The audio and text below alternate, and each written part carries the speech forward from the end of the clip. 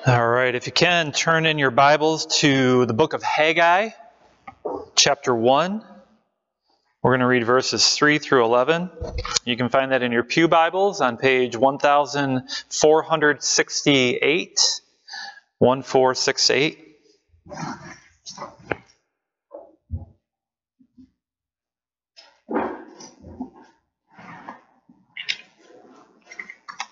Haggai, chapter 1, verses 3 through 11. Then the word of the Lord came through the prophet Haggai. Is it a time for you yourselves to be living in your paneled houses while this house remains a ruin? Now this is what the Lord Almighty says. Give careful thought to your ways. You have planted much but have harvested little. You eat but never have enough. You drink but never have your fill. You put on clothes but are not warm. You earn wages only to put them in a purse with holes in it. This is what the Lord Almighty says. Give careful thought to your ways. Go up into the mountains and bring down timber and build the house, so that I may take pleasure in it and be honored, says the Lord. You expected much, but see, it turned out to be little. What you brought home I blew away. Why, declares the Lord Almighty? Because of my house, which remains a ruin, while each of you is busy with his own house. Therefore, because of you, the heavens have withheld their dew and the earth its crops. I called for a drought on the fields and the mountains, on the grain, the new wine, the oil, and whatever the ground produces, on men and cattle, and on the labor of your hands. Thus ends our reading of God's infallible word. May all who hear it take careful thought to all their ways. How many of you here would say that you have a busy life? Any show of hands there? Yeah, the majority of you. I'm pretty impressed that you made it here today, though. As busy as you are and with all the snow. How many of you would say that you feel like your time is precious? Yeah? There's family. There's work. There's school. Right? Who of you have ever said this once in your life? You know, once life settles down a bit, then I'll focus more on God. A few of you out there, huh? Yeah, I've been there. I mean, after all, what does God have to do with being a nurse or running a business or being a teacher? What does Jesus have to do with being a father or a mother? How does the Lord affect your grades at school or your performance on the basketball court? These are the things in our everyday life that this book of Haggai challenges us with. And they are the things to which we, as God's church, should give careful thought. Last week, we began our journey into this book of Haggai, and we saw that the word of the Lord came through the prophet Haggai and was given to Zerubbabel, the kingly heir of the Davidic line, and to Joshua, the high priest. God was bringing unity among the three anointed offices of prophet, priest, and king in order to direct his people to build his house. And the word that was given to these men concerned the sin of the people. It had been 18 years since these exiles had returned to the promised land, but they had yet to rebuild the temple of their Lord. They had made lives for themselves, but they had neglected what was most important. You see, there was always some sort of obstacle in getting in their way. At first, they received threats from their neighbors, and so the construction halted. Now they were having economic woes as there was a drought, and King Darius had imposed that new tax to support his troops. The people, they would say to one another, the time has not yet come for the Lord's house to be built. But the prophet Haggai was preparing to speak to them. And he was going to speak to them a word of rebuke, along with God's command to rebuild his temple. And in order to wake his people up, God had unified these three offices as a means of validating his message so that the people would have no more excuses. And so today we're going to look at that message of Haggai and see how it applies to us as well. Let's look at verses 3 and 4 again. Then the word of the Lord came to the prophet Haggai. Is it a time for you yourselves to be living in your paneled houses while this house remains a ruin? Is it a time for you yourselves to be living in your paneled houses while this house remains a ruin? The rebuke of the Lord comes in the form of a question. And this is the way that God often works when he desires his people to repent. He will challenge them to think about what they have done. He wants them to look deep within in order for them to understand the depravity of their own hearts. These people, these ones who said that the time had not yet come, they had made the time to construct paneled houses. Now, these paneled houses weren't just shacks. This type of paneling that's referred to here was the cedar that was brought down from the mountains, and it was often used to beautify royal dwellings. In fact, this same type of paneling was the paneling that Solomon used for his own throne room. It had been 18 years since they had returned to the land. Time enough for a young boy to become a man and build his own paneled house. And yet the time had not yet come for the Lord's house to be built. The hypocrisy among the people was palpable. Were they living in hard times? Yes.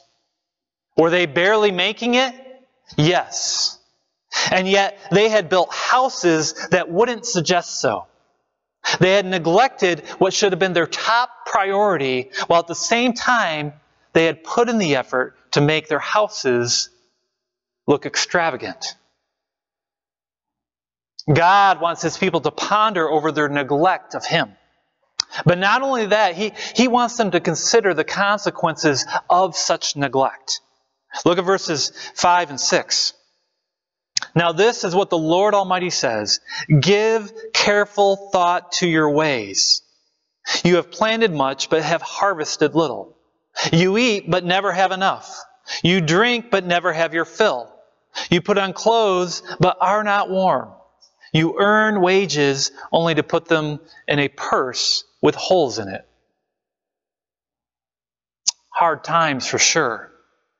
Every aspect of their life seemed to be a challenge for them. But why? God wanted them to take careful thought to their ways.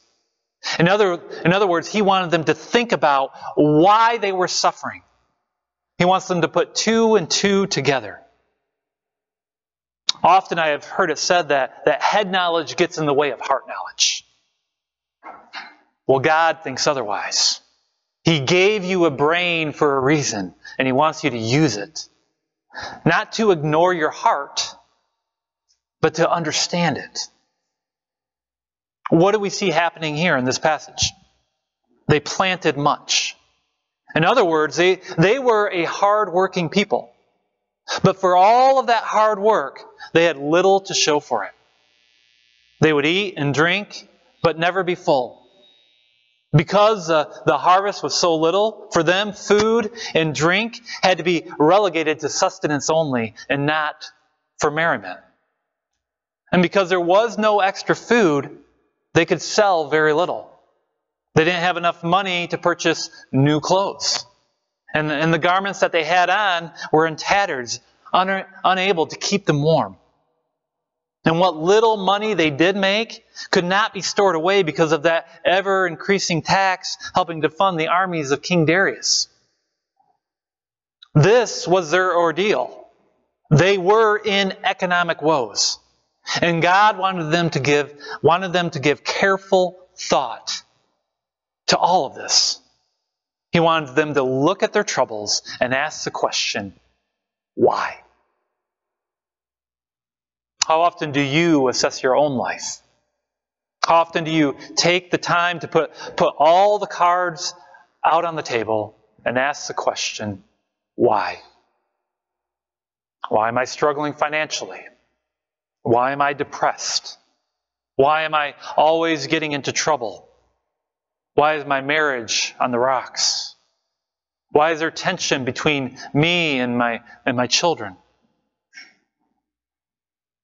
For the people of God, the question for them was this: why, no matter how much effort we put into our work, we can never seem to get ahead? God had an answer for them. But before he gave them that answer, he offered a solution to their troubles. Look at verses 7 and 8. This is what the Lord Almighty says: give careful thought to your ways. Go up into the mountains and bring down timber and build the house, so that I may take pleasure in it and be honored, says the Lord. Here we get to the heart of the issue. God was commanding his people on what it was that they needed to do in order to correct their situation. He was showing them a pathway towards repentance. And there were three commands that they must follow: go up, bring down, and build. Go up into the mountains, bring down the timber, and build the house. This is a call to action. No longer could they say the time has not yet come. Here's what you have to understand about the attitude of the people of this day. They had the same attitude that James warned about in his epistle: faith without works. Look at James 2, verse 14. What good is it, my brothers, if a man claims to have faith but has no deeds? Can such faith save him? Suppose a brother or a sister is without clothes and daily food. If one of you says to him, "Go, I wish you well, keep warm and well fed," but does nothing about his physical needs, what good is it? In the same way, faith by itself, if it is not accompanied by action, is dead. These people claim to be the people of Yahweh, the children of promise. But for 18 years, they had been ignoring their God. No temple being built, no sacrifices being made. Their faith was dead. There were no deeds demonstrating that their beliefs were genuine. But now, God was giving them his command, a command to take action. They were to go up, they were to bring down, and they were to build. Why? Well, God gives to his people two reasons. First, so that he may take pleasure in it. And second, so that he would be honored. Let's look at these two things a little closer. First, God's pleasure. What is God talking about here? What this is referring to is the way that God is pleased with his people when they offer an accepting sacrifice. In Leviticus, when speaking of the burnt offerings that the priests were to sacrifice, God described it as a pleasing aroma. Look at Leviticus 1, verse 9. He is to wash the inner parts and the legs with the water, and the priest is to burn all of it on the altar. It is a burnt offering, an offering made by fire, an aroma pleasing to the Lord. When God's people make their sacrifices in faith, it pleases God. Why? Because it smelled good? No, that's not it. Because at that time, it was the given means by which his people could be forgiven. God desires to show mercy, but he is a God of justice as well. And so there must be a way that the people can demonstrate their faith, knowing that their sins would be taken care of. These offerings were pleasing to God because they showed a heart of repentance in the people. Of course, such sacrifices were just the forerunners of that ultimate sacrifice, that comes through Christ alone. Only through Jesus and his sacrifice on the cross can sins truly be dealt with. And that is what these offerings at the temple, that's what they were pointing to. They demonstrated to the people both the seriousness of their sins and their need for God's wrath to be appeased in order to receive forgiveness, in order for God to find joy in his people. So while it was for God's pleasure that this temple be rebuilt, it was for the people's good. For without the temple of God, they had no means of forgiveness. Similarly, without Christ and his appeasing sacrifice on the cross, there can be no forgiveness of sins. Jesus is the offering that we look to in faith, in order that God may take pleasure in us. The second reason on why it was necessary for them to build the house of God was for God's honor. This speaks to God's prestige among the nations. Without a temple, how can the God of Israel become known throughout the world? How can a God be honored when his own people don't even build him a house and offer him sacrifices? Israel was supposed to be this light to the world, this light to the nations. They were to lead Gentiles into true worship. How could they do that if they weren't doing it themselves? By the same token, today God is honored when his people come together in order to worship him. The church becomes a light to the world when the world sees Christians taking seriously their worship of their God. Part of the reason it is so important that you come to church on a regular basis is because it provides a witness to an unbelieving world. When God is important enough to disrupt your life, it speaks volumes to those who see your faith. However, if the world sees something different, when your worship becomes infrequent, what it communicates to those around you is that your God is not all that special. Ask yourself, do you honor your God by giving up your valuable time in order to worship him? And if not, what is the idol that is getting in your way? These Jews, they were to go up, they were to bring down, and they were to build. First, for God's pleasure, so that they might have that means of forgiveness. And second, for God's glory, that they might be a witness to the nations that surrounded them. And the same thing is true for you as well. Let's continue further. Look at verses 9 through 11. You expected much, but see, it turned out to be little. What you brought home, I blew away. Why? Declares the Lord Almighty. Because of my house, which remains a ruin, while each of you is busy with his own house. Therefore, because of you, the heavens have withheld their dew, and the earth its crops. I called for a drought on the fields and the mountains, on the grain, the new wine, the oil, and whatever the ground produces, on men and cattle, and on the labor of your hands. Here, God gives them the answer to the why question. Why were these people struggling? And the reason was because they had neglected to build God's house. They had not put God first. Listen, they were supposed to be a covenant people under the law of Moses. A law which speaks of receiving blessings for their obedience and curses for when they are disobedient.